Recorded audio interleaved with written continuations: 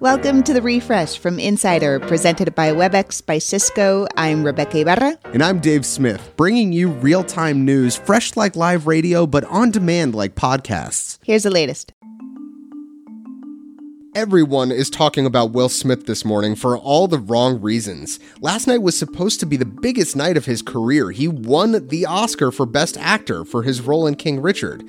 But before that, Smith got into a physical altercation with Chris Rock, who had made a joke about Smith's wife, Jada Pinkett. Smith stormed on stage, slapped Rock in the face, returned to his seat, and shouted an expletive-ridden sentence twice at the top of his lungs, which had to be silenced during the telecast. During his acceptance speech, Smith was in tears and apologized to the Academy for his actions, but it's unclear what the long-term fallout will be for him.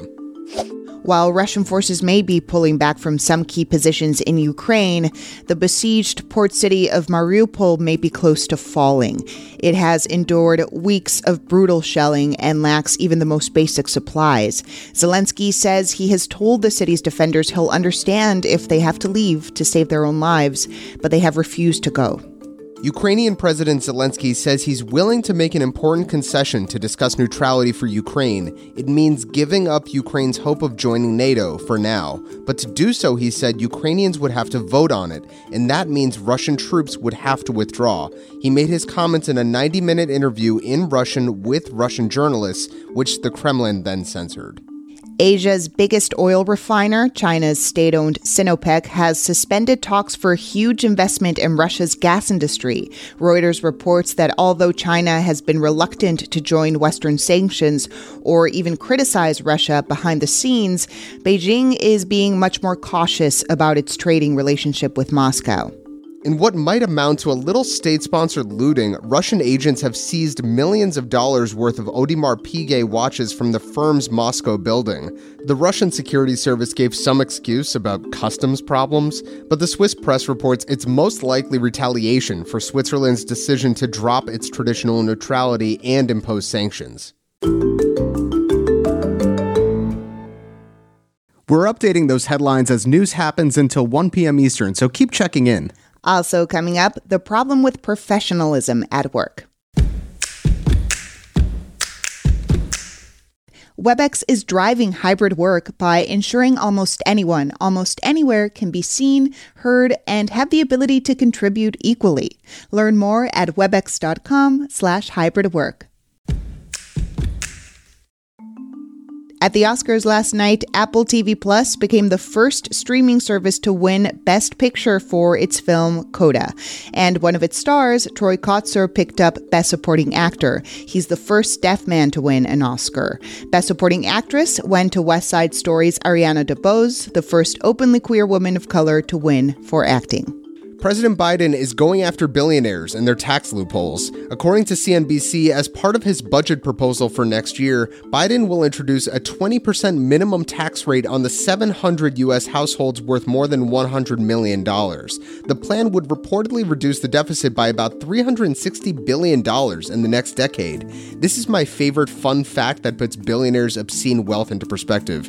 Even if you received $5,000 a day for 500 years, you still wouldn't be a billionaire. The FDA is expected to authorize a second COVID booster shot, possibly as soon as tomorrow. The Pfizer and Moderna boosters would be for adults 50 and older. As concerns of another COVID surge from the Omicron subvariant are growing, an additional booster would provide extra protection. The Foo Fighters drummer Taylor Hawkins died suddenly on Friday night. He was just 50 years old. The band was in Colombia getting ready to perform in Bogota. Colombia's attorney general said Hawkins had an enlarged heart and about 10 different substances in his system when he died, including opioids, antidepressants, and benzodiazepines.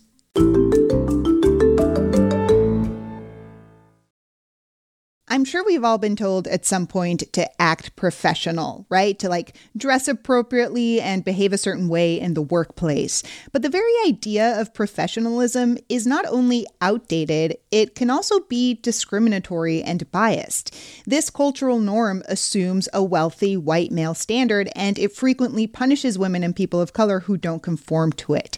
Here to talk about it is Drake Baer. He writes about workplace culture for Insider. Drake, what I love about this is that professionalism is one of those terms that it feels like it's always been there, but it actually comes from like the 1930s, you write. Yeah, so what we today consider like elite professional services, management consulting, venture capital, investment banking, those all came up in the 1930s and the 1940s. And in fact, these firms were very purposefully attuned to what elite looked like in whatever market they were in. So as they were moving into England, they were looking for Oxford degrees and Etonian accents. And in Germany, they learned to spot men who had saber wounds on their cheeks, since fencing was a pastime of high-class families. And the point is that over time, our brains have come to associate or even conflate these things, that the qualifications for these roles in these big jobs are often mistaken for the social characteristics of the people who have held them historically. And you also write that this kind of professionalism is a form of gaslighting, that it's crazy making. How so? So gaslighting, is when someone denies your reality to you and says that's not the case. There are these objective standards, and if you don't meet them, it's your fault. If you could just be a little more this or that, then you wouldn't face bias or discrimination. The training offerings that are out there to, quote, fix the women, end quote, right? These various seminars where you're told how to dress, how to do your hair, how to present yourself, how to negotiate, but not too hard, how to be assertive without being too much. So this obviously hurts employees, but how does it hurt companies? Does it hurt companies as well? So I had a brilliant colleague who always used to say, diversity without inclusion is a revolving door of talent. If half your workforce is having to do all of this additional emotional labor, what's also been called an inclusion tax, if they're not meaningfully included, if they're evaluated for how they look or sound rather than their work, they're not going to stick around very long. And given the war for talent that's on right now, it's really on employers to provide the best employee experience possible. Yeah, so how can they help fight this problem? So what you can do is literally block out the names on resumes. If you're recruiting, block out hobbies. There are elite hobbies like boating versus less elite hobbies, right? Anything that signals gender, race, class, just strip those things out and get to the actual work experience itself. So what is your biggest takeaway from your reporting? I think the biggest takeaway is that professionalism, just like every other standard or norm in business, didn't fall from the sky. It hasn't always been there.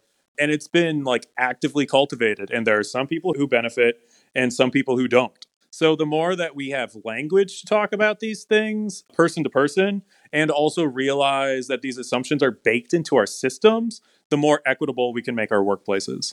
Thanks so much for chatting, Drake. Thank you. Drake Baer writes about business culture for Insider.